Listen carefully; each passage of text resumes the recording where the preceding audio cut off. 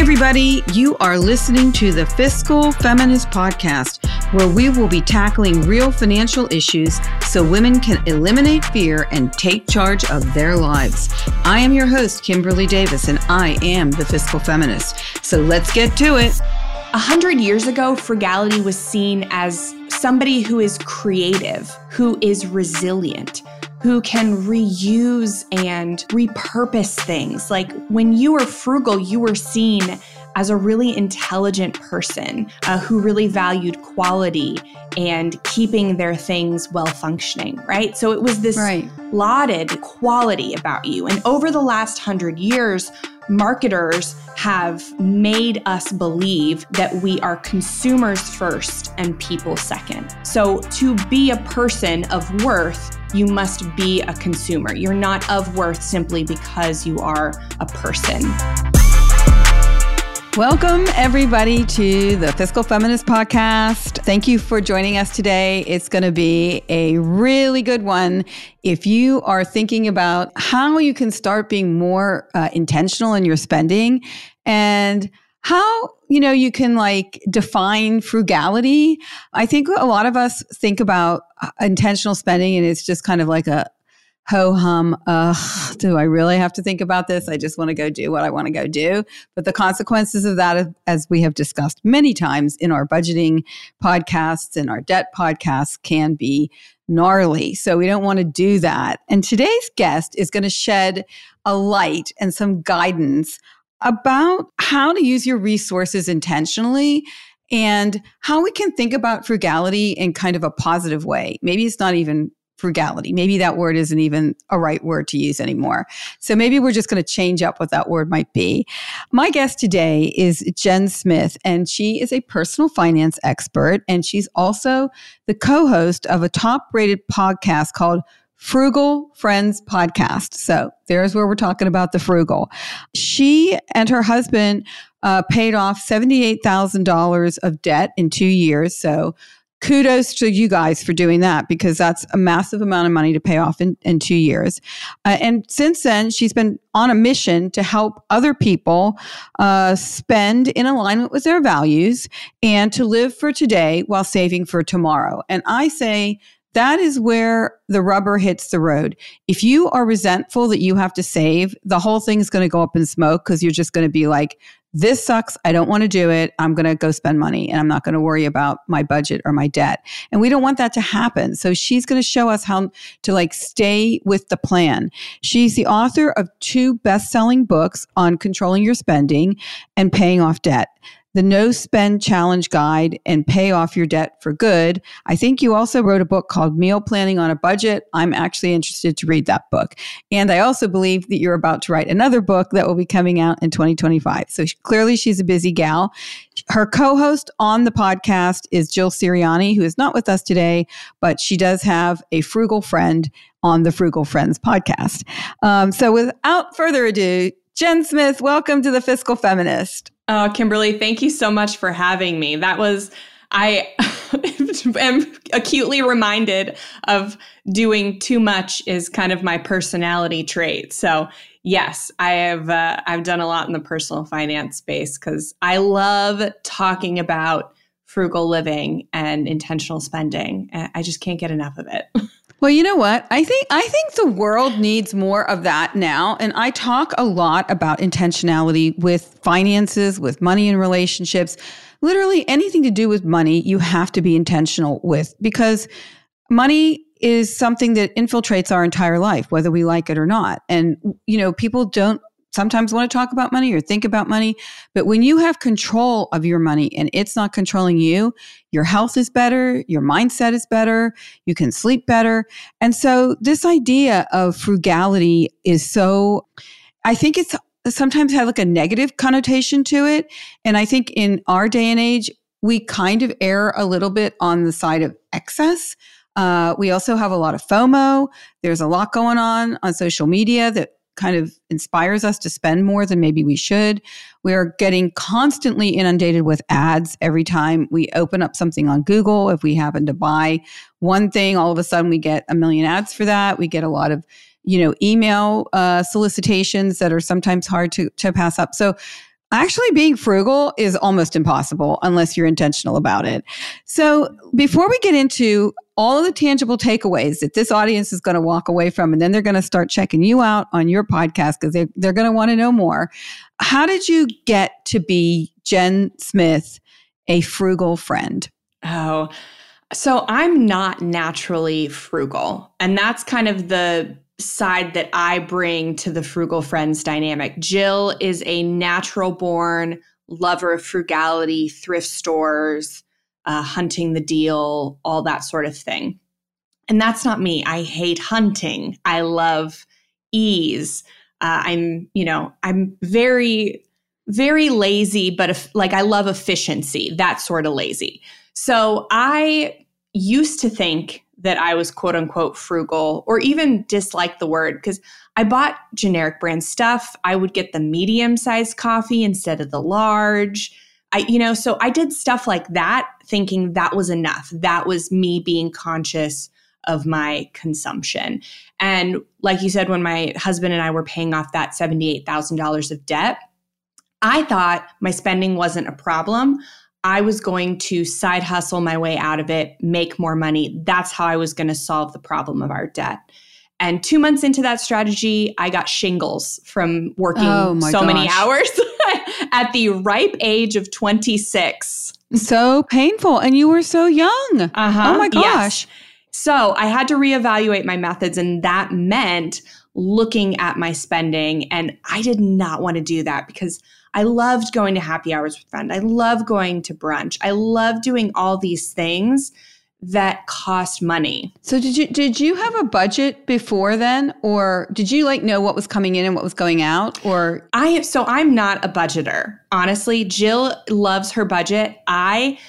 While I love planning, I do not love executing strict plans. I'm much more of a flexible planner.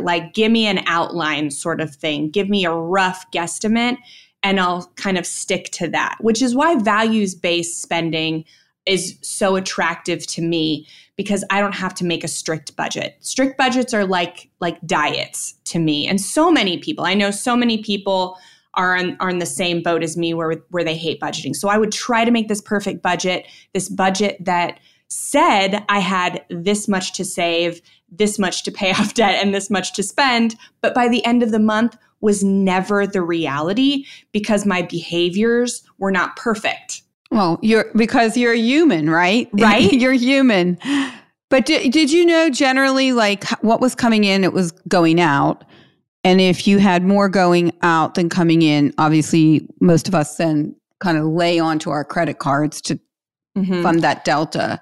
I always feel like if you know those three things, you can kind of work around where you're at with your spending. So I wasn't going into consumer debt. I wasn't overspending on my credit card, but I wasn't able to save and pay off debt. I was spending everything that I made.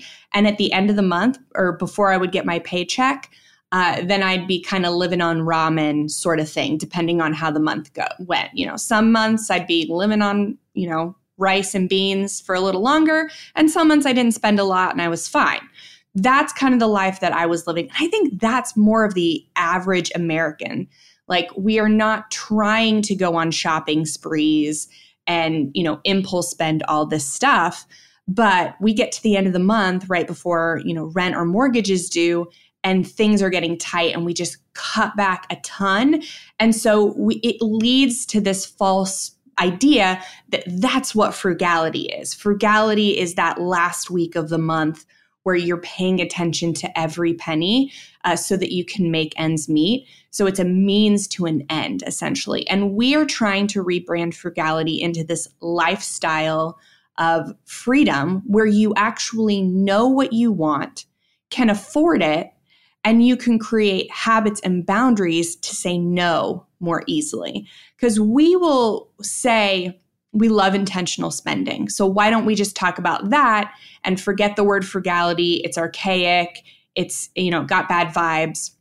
We really want to reclaim this word because frugality is about so much more than intentional spending. We can't be intentional 100% of the time. Sometimes your mind just takes over and you're working off habit, you're working mindlessly. So we want to work with our minds to create habits that conserve resources. So not just money, but conserve time, physical space, mental energy, all this stuff. We believe frugality is the conservation or the good stewardship of all these resources, and that we can, yes, be intentional to conserve them, but we can also create, psychological barriers and aids, shortcuts that help us do it, even when we're not being quote unquote intentional. So let me ask you a quick question. So when the $78,000 that you paid off, was that from credit cards or just something else? Student loans. It was all student loans between me and my husband. Yeah. So a lot of people can relate to that because most people who went to university have student loans. So it doesn't have to be credit card debt. It could be student loans, which is also a burdening responsibility to your monthly kind of living and take home, having that pot of money there. I think one of the things that I saw that you said was that, you said two things. You had a kind of a mindset of always being broke at one point. And then you also, I think, said on your website that being frugal isn't about necessity. It's about being a better steward of time and money, kind of what you just alluded to, because time is as important as money. And as the older you get, I can assure you, this will become very clear to you. I am experienced in this. Time becomes very finite as you start getting into your 60s. You're like, oh, shoot, 30 more years, I'm going to be 90. So I love this idea of budgeting or being thoughtful about your money without deprivation. I think a lot of people today think if you're following a budget, great. If that's your thing and you can do it, wonderful. If you're going to do it a little more loosey-goosey fashion, just being, aware and you're able to kind of make progress in that lane. I think the most important thing is that you do it with alacrity and that you don't feel resentful about it because you think you're being frugal or mean-spirited or small because you can't live the life that you want. So can you describe what the modern frugal lifestyle means to you and how that differs from this notion of traditional frugality? Because I think when we say frugal, everybody thinks of Scrooge, right? Everyone's like, counting his pennies and giving the, I can't remember the kid's name in the story because I haven't watched Scrooge in a while, but, giving him a little chicken bone.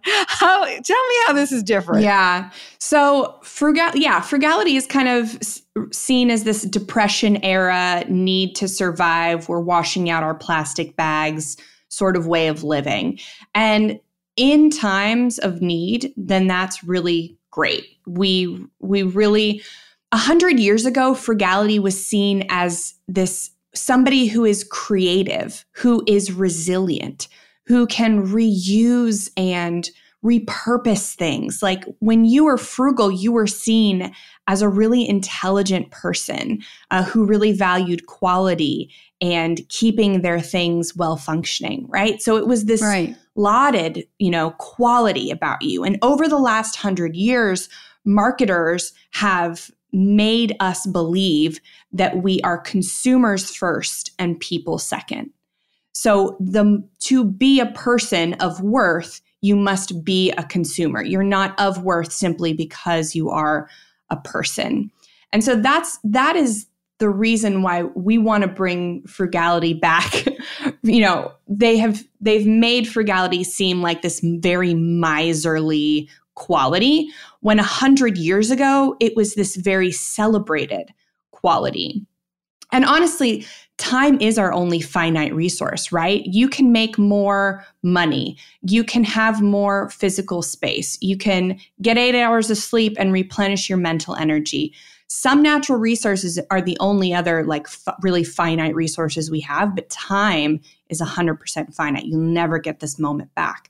And so that's why we believe in not just focusing on the money part, but remembering why the money matters. Money always matters, but you have to put it in the right order, that we are people first, not consumers. And we acquire money to afford things that money can't actually buy, like time with our friends, time with our family, a safe place to live, a place that feels like you can recharge, that feels tranquil and complete. So these are all these things that money can't directly buy, but we do need money to acquire.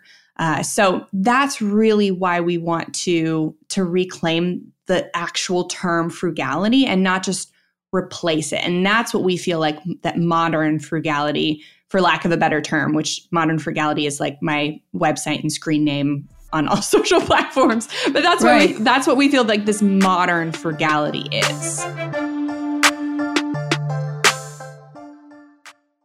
Ignorance is not bliss. As women, burying our heads in the sand when it comes to our money has dire consequences. But yet, so many of us have employed this detrimental strategy. After over 2 decades of experience, I've discovered that women face a twofold crisis of competence and confidence regarding how they approach and handle finances. It's time to close that gap. I wrote The Fiscal Feminist, a financial wake-up call for women, to teach women how to take charge of their money and control their financial destinies. This book will help you achieve financial literacy, establish the right tools and rules for managing your money and relationships, and to plan for your future. It's time to gain and maintain financial wellness on your own terms. Head to fiscalfeminist.com to order your copy today. I mean, I absolutely love this concept, and I really love what you just said, because as I have been able to watch all of this over the years, given that I am older, I've seen us evolve into this really big consumer society. And I think it all started when I was a kid in the 60s and the 70s, like basically the only catalog that ever came out, and I don't even think it was mailed to you, was the Sears catalog, right?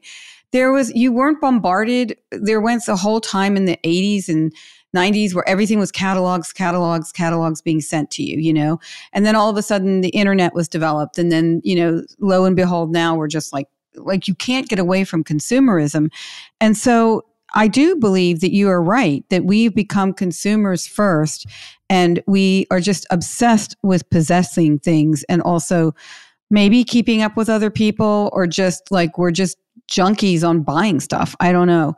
But you're right. Like the idea of buying something quality that will last and that you can reuse and that you take care of, there's something to me very alluring about that. It shows, I don't know, I'd rather have a few good things than a lot of other things that aren't, that are cheap and fall apart, and just buy them for the sake of that high of buying something. So I think that you're really onto something here. And I think modern frugality is a great value, because it's about your value system, right? And as someone who works with a lot of wealthy people who do have a lot of money, and it's not always the case, but money cannot buy you certain things. It can't buy you your health. It can't buy you time. And when you're thinking about those things that are most important in your life, usually those things are experiences, family, friends, those things that are not, maybe it's not, buying a BMW. I don't know. That might be on the list, but it's probably after your family and your friends and your experiences. So I think that you are hitting on something that is very timely. And if we can get a movement behind it, we're probably going to have a lot more happier people, because they're not going to be stressing about money, right? Yes, that's what we want. We want to create this movement. Yeah. And so, okay, so in your life, like obviously you're practicing what you preach. How do you strike a balance between living frugally and enjoying life's pleasures and experiences? Because I talk a lot about money relationships, and how when we have partners, it's really important we understand somebody's money relationships and their money personalities, because it will help you have a better relationship with this person, because money can bring down a lot of people's relationships. I know it did in my first marriage after over 20 some years. But I'm a saver splurger, right? So sometimes I'm really all about the saving and being, traditionally frugal. And then other times, I don't know, I'm having a bad day. I'm feeling sorry for myself, or I just feel like I've done something really great at work. And I'm like, you know what? Dang, I'm going to go spend some money. And I go back and forth on it, And then my ex-husband, just as a real-time example, he was just a real analytical saver. Like he will forego experiences and fun and the future for seeing money in that bank account. That to him is like, he can't get beyond that. So I always then would rebel against that, in our relationship. So I want to understand, I know that our audience would love to understand, like, how can you be, intentional, frugal, modernly frugal, and still enjoy life and have, a grand old time?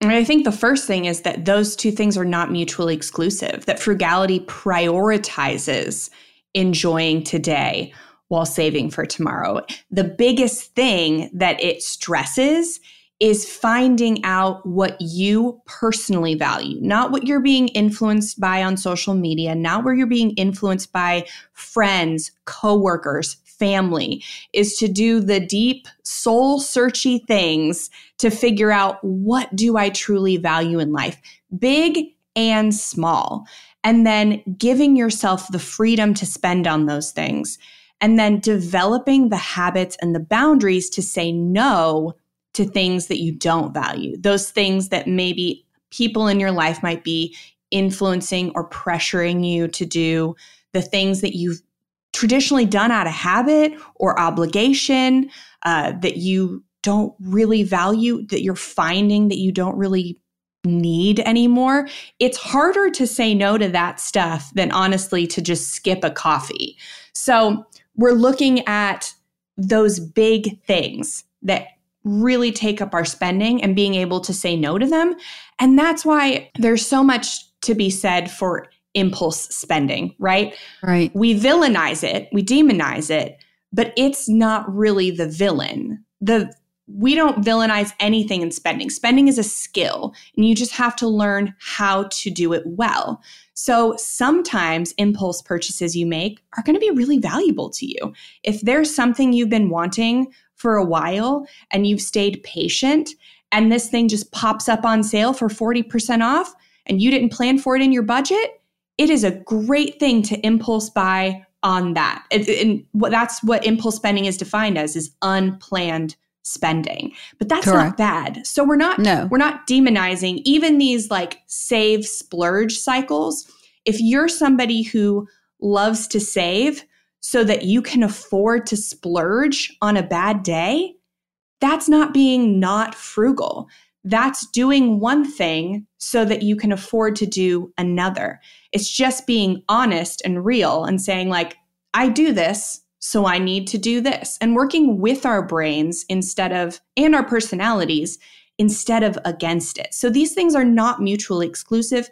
They all coexist within frugality. We just want to be aware of them so that we're not doing the, save, splurge, splurge, splurge, save, splurge, and deceiving ourselves to think that it's save, splurge, splurge. Right.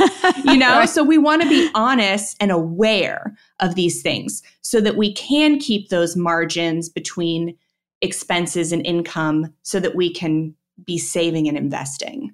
So, and I think it comes down to like your value, knowing your value system and doing some like soul searching and really looking at this like you would any other thing that you're kind of trying to get the pulse of how you feel about things. So a little bit of introspection with respect to how you like to spend money and really being honest with yourself. And then you can work with that information. And I think that's what I love about your message is that you're saying like, know thyself, right? And then try to work around that. And I think one of the things I always say to people is if you know your why, then that's going to help you a lot in accomplishing whatever it is you're trying to accomplish. So if your why for saving through kind of watching your money a little bit is making sure that you have some money in the future, or you have an emergency savings fund if something happens to your car or you get sick, or it gives you more options in changing your career. And then also down the line, I mean, we all hopefully are living longer lives now, so we have longer retirements. And if we forget about saving early at an early age, it can and really, really detrimentally affect you as you get older. Because yes, we are living longer and hopefully we're healthier and we can work longer, but you do need to have an exit plan at some point. And if you haven't done anything about that, that's going to be a problem. So I think if people understand their why as to why they would want to save and not just spend every cent kind of, devil may care, that might help the cause. I mean, don't you feel like better when you know that you've not blown your whole wad on something and you've held a little bit back and you've shown some restraint. I mean, I always feel so good about myself because like you, I'm more of a spender than a saver. I've never met a pair of shoes that I generally don't like. So, I have to control myself. But when I do certain sensible things that way, I always feel so much better about myself that it inspires me to carry on using those habits. So you're living kind of an intentional, frugal, intentional spending pattern type thing with some blips along the way. You're giving yourself some grace, which I love. Just give me some practical tips. Cause I know you wrote a book or you're writing a book or you did write a book on meal planning. And I know sometimes you guys talk about where you can get free things, free food. What are some real tangible tips that people can be doing that's going to help them get into this mindset and also keep them there? Yeah. So when we're looking specifically at saving money, lowering expenses, we tell people to focus on the big three first before anything. We're looking at housing, transportation, and food. Unfortunately, while housing and transportation take up the most of our budget, we only make those decisions once a year, maybe if that, certain housing and transportation. But food, which is many people's either third largest expense or second, maybe even first, depending on where you're at, we make those decisions every day. So we look first to food very often to save money. And for us, the best place to start to save significant money on food is to look at your groceries.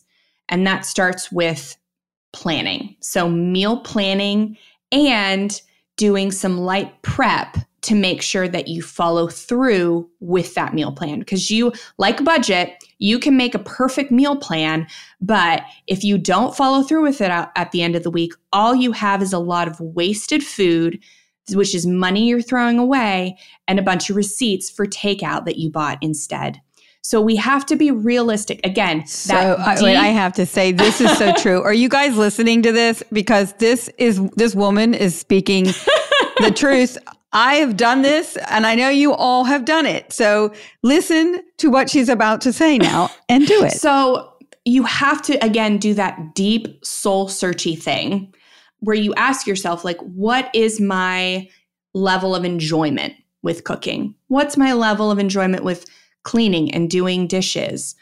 Because some people do enjoy that, and those people can make meal plans that are a little bit more complex than those of us who hate cooking and cleaning.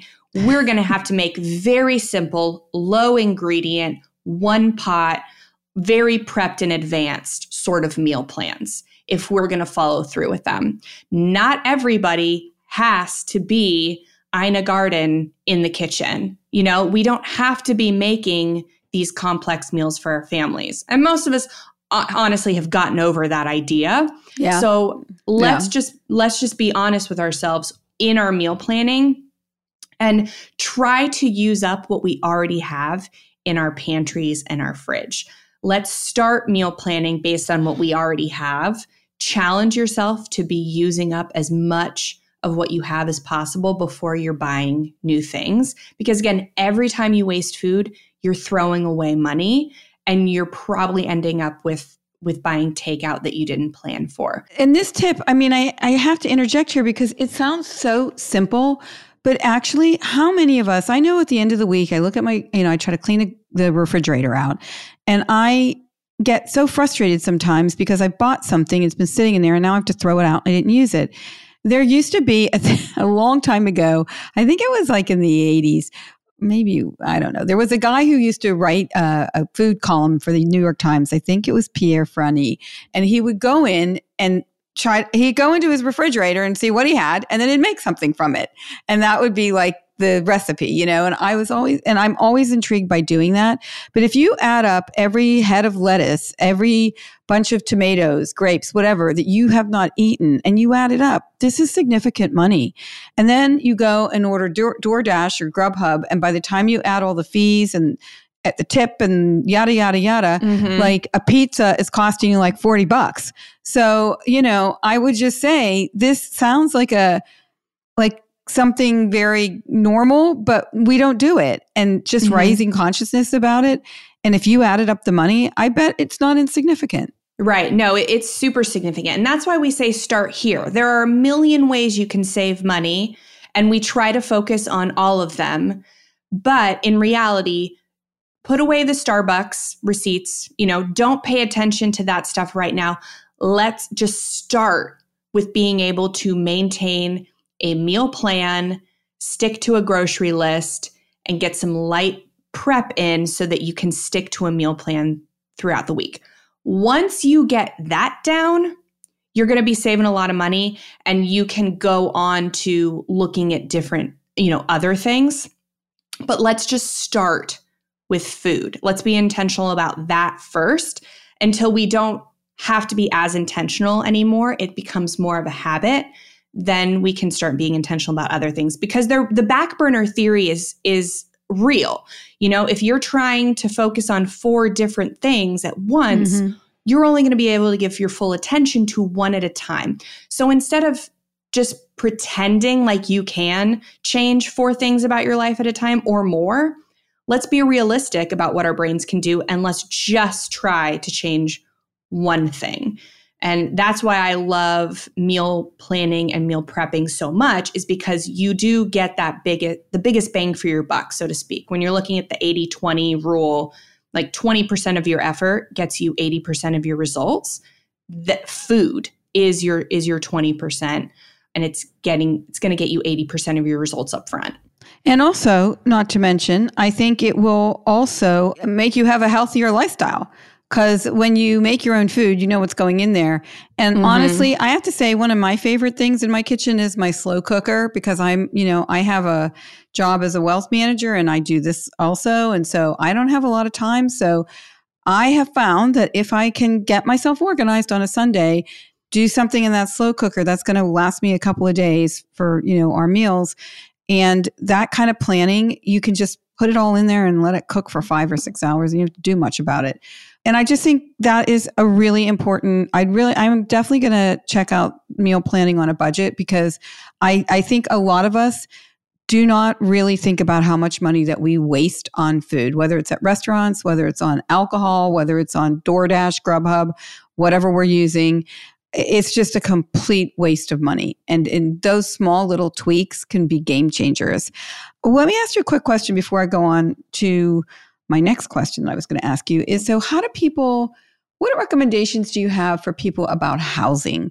Because housing is taking up a lot of people's money. Like, the old rule of thumb is about 30% of your gross pay. But I do believe in certain areas in this country, that number is way over 30%. What recommendations do you give to people about how to find housing that is a sanctuary, like you stated, because it's important that our house, we go in there and we just walk in and go, so glad to be here. And it's not like, oh my God, I can't stand living here. What tangible things can you recommend to people about staying intentional, not overspending, but also living in a place that, brings them some peace? Yeah, it's definitely going to be different depending on where you're living. There are some areas where renting has become more affordable than buying a house. And in those areas, definitely recommend renting if you don't already own. If you already own, then I would say making sure that you are keeping your house a place of sanctuary, or decluttering and simplifying to the place where you feel like your house decor is complete. Like when you feel like things are complete and you are decluttered and organized, that is going to make you more content with where you are and not feeling like you want to upgrade. There was a study done, I forget the university, but they looked at maybe 12 families and where they all congregated on the first floor of their home. And something like only 40 to 50% of the home was used by somebody, or maybe 60%, somewhere in that range. But so there's, at least 40% of our homes, and that's just the first floor, that aren't really being used. So the fact is that you probably don't need more square footage. You don't need a bigger house to be content. but there are things that you can do to be content with what you already have. And yes, there are, things that you can do to lower your utility costs and small things. But I think the biggest thing is to stay in the home that you own for the entirety of the mortgage, if you can, and not leaving it to get, a more expensive house with a higher interest rate. Like if we can be content where we are and figure out ways to preserve what we have, being content without being complacent, then that is going to be the biggest saver for people who already own a home. And I like this idea. I mean, decluttering and getting it to look in the way that you want will prevent you then from going out and trying to buy more things to make it look better or fill it with unnecessary things. And I think that's, honestly, I haven't really heard anyone say that before. And I like that concept. I, like you, also tell people renting is a fine option. I run millions of financial plans. This is what I do for a living. And sometimes buying a house is really not the best thing to do. I rented after my divorce for almost 8 or 9 years because I was trying to figure out where I wanted to live. I needed to get my children acclimated as they were getting older. I was reestablishing my career. I needed space to think about where I wanted to be. And I also needed to marshal my resources because I was literally, sailing very close to the wind with my money as I was building my life back up in my early 50s. And I needed to preserve liquidity. And I would say now, especially with interest rates high as they are, I would think really deeply about whether or not I wanted to buy a house in this environment, and maybe renting might be a better option. And I think what you say is correct. We don't use a lot of our space that we have. So bigger houses mean more expenses, more carrying costs. I mean, when you're looking at a house and you think you want a bigger house, just realize the water bill, the electric bill, the gardening bill, whatever else comes with it, it's just a lot more money because it's not just the house, it's all the stuff that goes with it. And so you need to think really carefully about that because that can be a real problem if you're trying to just always ante up with the housing. So when you're prioritizing your spending decisions and you're trying to allocate your resources, which in itself is a task, how do you do it without feeling guilty or bad about it? It sounds to me like this is a value system that you're trying to instill in people. How do you get people to just lose the old style mindset about denying themselves things and feeling bad about that? Because they're actually gaining in other ways, but I'd like you to speak to that. Yeah. So we say that there's no deprivation in frugality, but there is sacrifice. You do have to lay down the acquisition of some things in order to be able to afford or pick up other things that are more important to you. And eventually you will do that with more joy, not always all joy. It's not all joy to sacrifice things. You want to go on this fancy vacation and you don't go.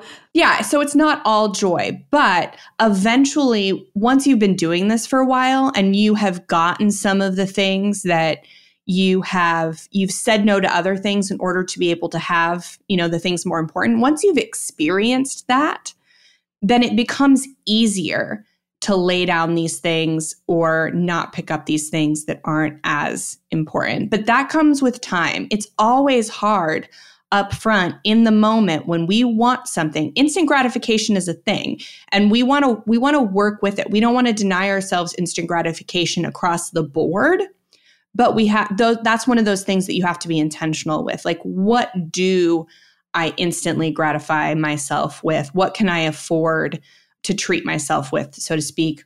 We have this treat yourself culture where everything is treat yourself. Yeah. But we forget that meme came from Parks and Rec, where it was just one day a year.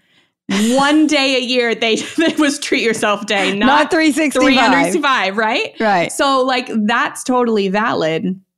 We just have to, plan for that day, or I don't love to just do it for a day, but just plan for it. Yeah, have a treat yourself once a quarter day, every 3 months, the treat yourself day. If you know that, you look forward to it. And it's important to include that, because as frugal people, we can start to feel guilty about spending the money that we've saved, or spending the money we've budgeted, because we like to see that money in the account. That's as many people love to spend are the people who love to just save and have that security. Yeah. So we need to almost also train our brains to be able to spend on what we value. And we call it, so the name of our book that we're writing is Buy What You Love Without Going Broke.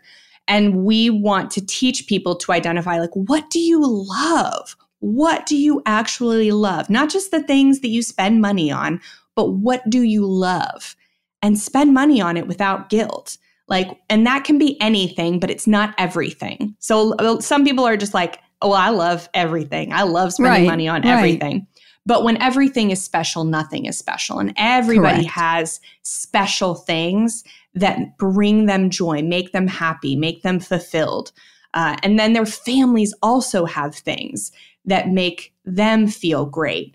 And so when we can everybody in our family, our partner, our kids, when we all know what we love, or we're on this journey to finding what we love, then we can have more grace for our partners when they spend on the things they love, because we know they're saying yes to this and I don't value it at all, but they say no to this, this, and this. And you've had a conversation with them about it. So you're on the same page and you're sharing what you value and what you want to accomplish together and separately. Yes. And when we teach our children to do the same thing, then they grow into adults who better know themselves, what they deserve, and can spend in a way that enhances that. And we are all thrust into this world with no idea how to spend money. Our idea of spending money is to just spend all of it or spend none of it. There is no in between. And so when we can have those conversations between partners and have those open conversations with our kids, we can teach them how to spend money wisely that doesn't feel like deprivation, or it doesn't feel like this weight, like kids who've seen their parents just buy everything and save nothing for retirement, who feel ashamed or guilty to spend money. That's also what we don't want to, cultivate in our children. So when we're having these open conversations, everybody is healthier, not just financially, but emotionally as well. Yeah. And I think you're so right. I mean, it's kind of this barbell of extremes, right? Spending everything and being, so obsessed with saving that you just won't cut yourself a break and have any, you won't spend anything. And so moderation, kind of just being in the middle there and knowing that money is a means to an end, it can provide you with some amazing, experiences that you will remember to the day you die, as long as you figure out the best way to spend on that and not spend on everything that comes down the path. I know this year I really want to rent a house for my 3 daughters who are all older and their husbands and boyfriends to all come in the summer. That's a priority for me. I'm going to save for that. I'm not going to spend on certain other things because I want to do that. That's my priority this year. What's my priority for 2024? That's what it is. And I've made that decision, right? And so I'm not going to go buy other things I might want to buy. That will have to be for another time. I like that you touched upon the word shame. I know it's hard, especially I've had this discussion with my older daughter. She just got married last year. A lot of her friends are getting married. There's all these bachelorette events, parties, travels, and they're expensive, right? And if you have a lot of friends, this could add up. And there's the shame if you don't do it. And it's really hard to say no, I can't go because I just did 5 of them and I'm just, I'm tapped out.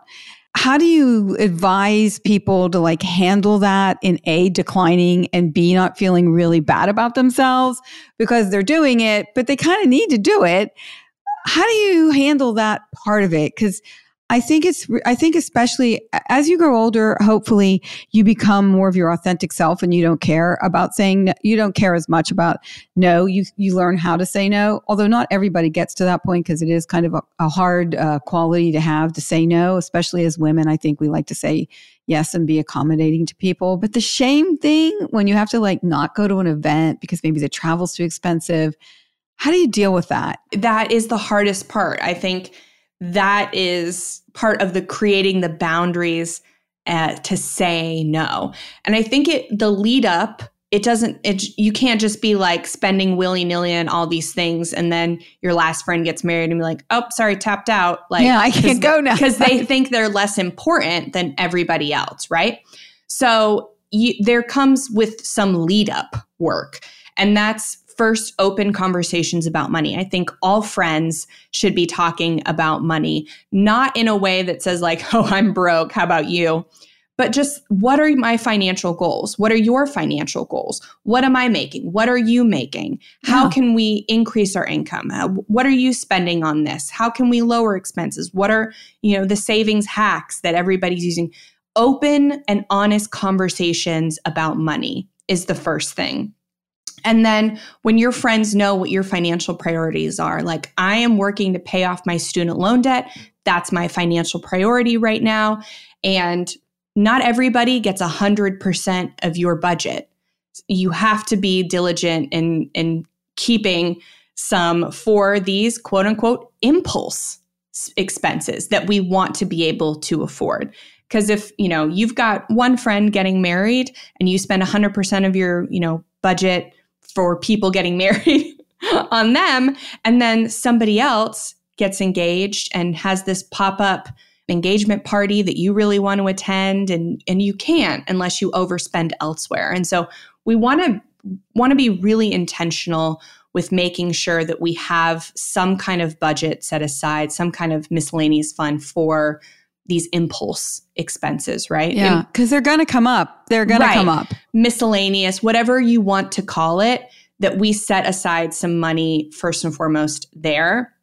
But that we're also being honest with our friends. And when it comes time to say no, that we make it about the goals and saying like, I am so sorry. This is not going to fit in my budget right now. Like, I'm trying to do this and I had to say no, like, to this other thing that I wanted to do. So it's not just you. It's not just me being selfish. I probably wouldn't say like that, but like you want to let them know it's not just about them. It's not just about you, but it's about having the self-discipline to create this goal. And that also gives them permission to, once they're, done thinking about wedding stuff, to say no, because you are kind of teaching them how to say no to something that's difficult. So we almost have this social responsibility to be standing firm in our boundaries, because it gives others permission to have boundaries as well. But definitely, I don't blame it on other people. Don't, say that it's anything about, the order in which people got married, but just have these open conversations. And then when you can't afford something, bring it back around to something they already know that you're working on. And if you haven't had those open conversations and you're just trying to start eliciting some boundaries, you can just be honest about that and be like, hey, I just took inventory of my expenses and my income. And with what I want to do in the future, I have to cut back on these sorts of expenses. And I'm so sorry. I'm devastated. But like, this right now is a priority to me. And I still love you. Maybe you can give them a gift instead, or go out to dinner, something less expensive. It's going to be like $500 for the bachelorette party, and be like, I can't do that, but I would love to go to happy hour and treat you and celebrate you that way. And that's probably closer to $50, something like that. So those are, it's hard, but sometimes you just got to like push through and do the hard thing, but there's also things you can do to soften the fall. Right. And I think the thing is, if you do go to the bachelorette thing that's $500, you come back, you're stressed out, you probably put it on your credit card, and you're going to be like worried about it. Whereas you could do it for a lot less, take someone out for happy hour, enjoy that moment, guilt-free. They're going to love you for being honest. And I think what I'm getting from what you're saying, and please correct me if I'm wrong, is that a lot of what you're saying is about value systems. It's about being your authentic self and understanding what you need to do to be in your good space financially and mentally, and then having the confidence to execute that and not being apologetic in the sense that you aren't trying to look at what everybody else is doing and keeping up with them. You're just saying, this is what's right for me. This is what I make. I'm going to live within the parameters of what I'm making right now. And I can always try to get a better job or change that. But within what I'm doing right now, this is what I can accomplish.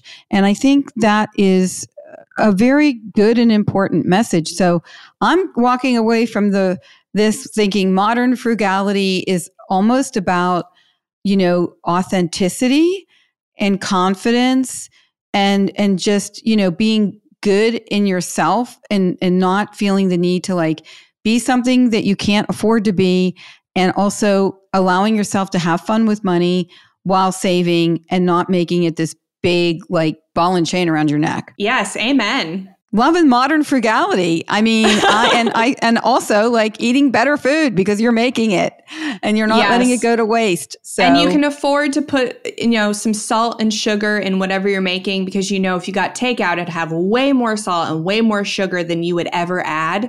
So don't be afraid of the seasoning when you're cooking. 100%. Amen to that. I love me some seasoning.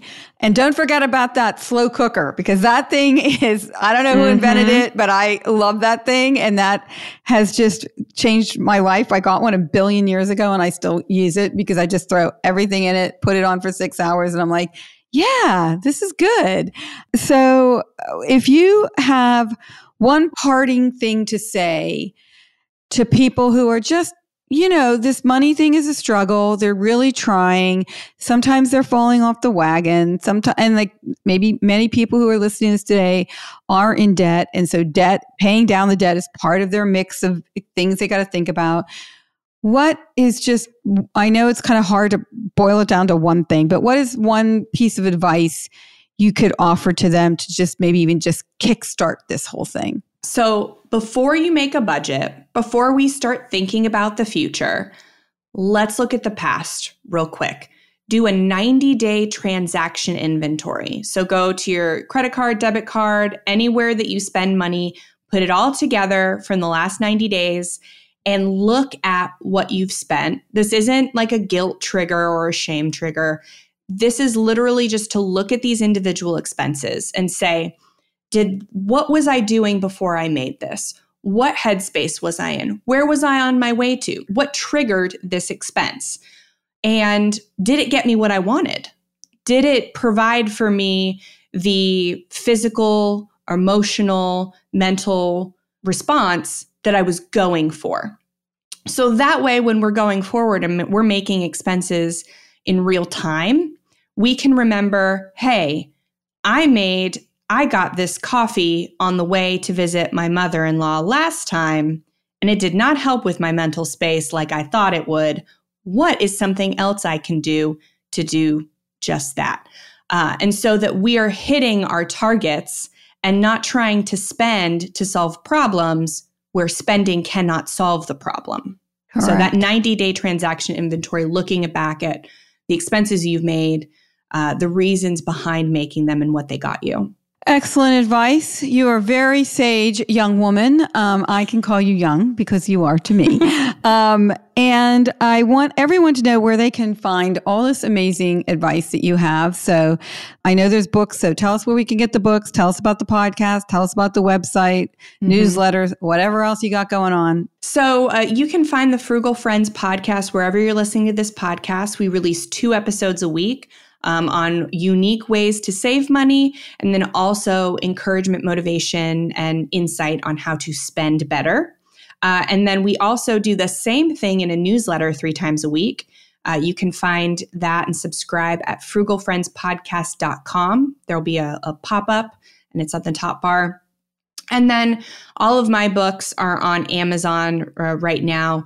The No Spend Challenge Guide, Pay Off Your Debt for Good, and Meal Planning on a Budget. My name is Jen Smith. Usually, if you search that on Amazon, you can find my books.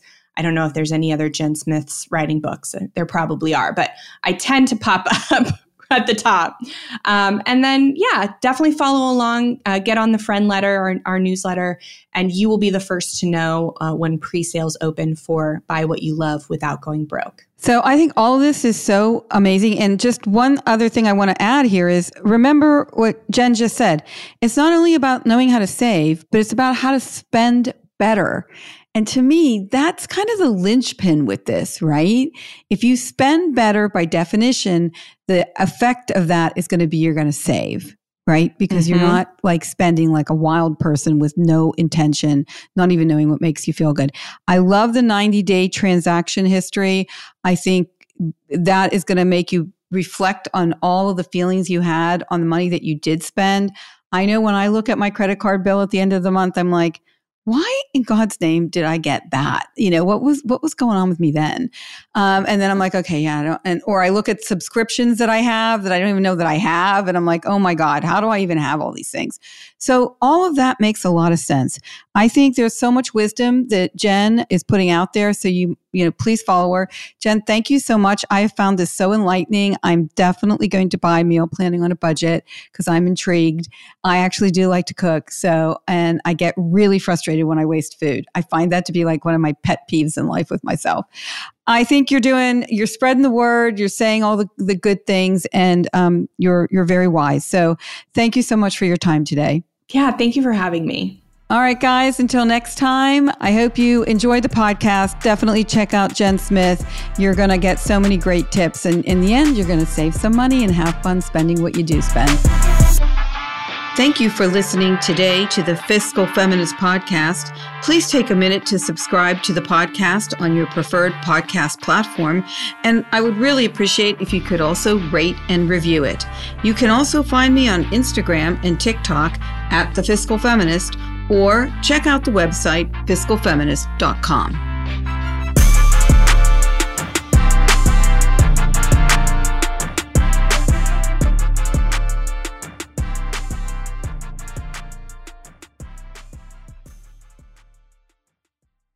Ignorance is not bliss. As women, burying our heads in the sand when it comes to our money has dire consequences. But yet, so many of us have employed this detrimental strategy.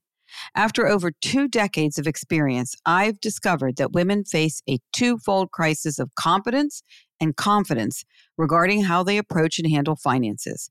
It's time to close that gap. I wrote The Fiscal Feminist, a financial wake-up call for women, to teach women how to take charge of their money and control their financial destinies. This book will help you achieve financial literacy, establish the right tools and rules for managing your money and relationships, and to plan for your future. It's time to gain and maintain financial wellness on your own terms. Head to fiscalfeminist.com to order your copy today.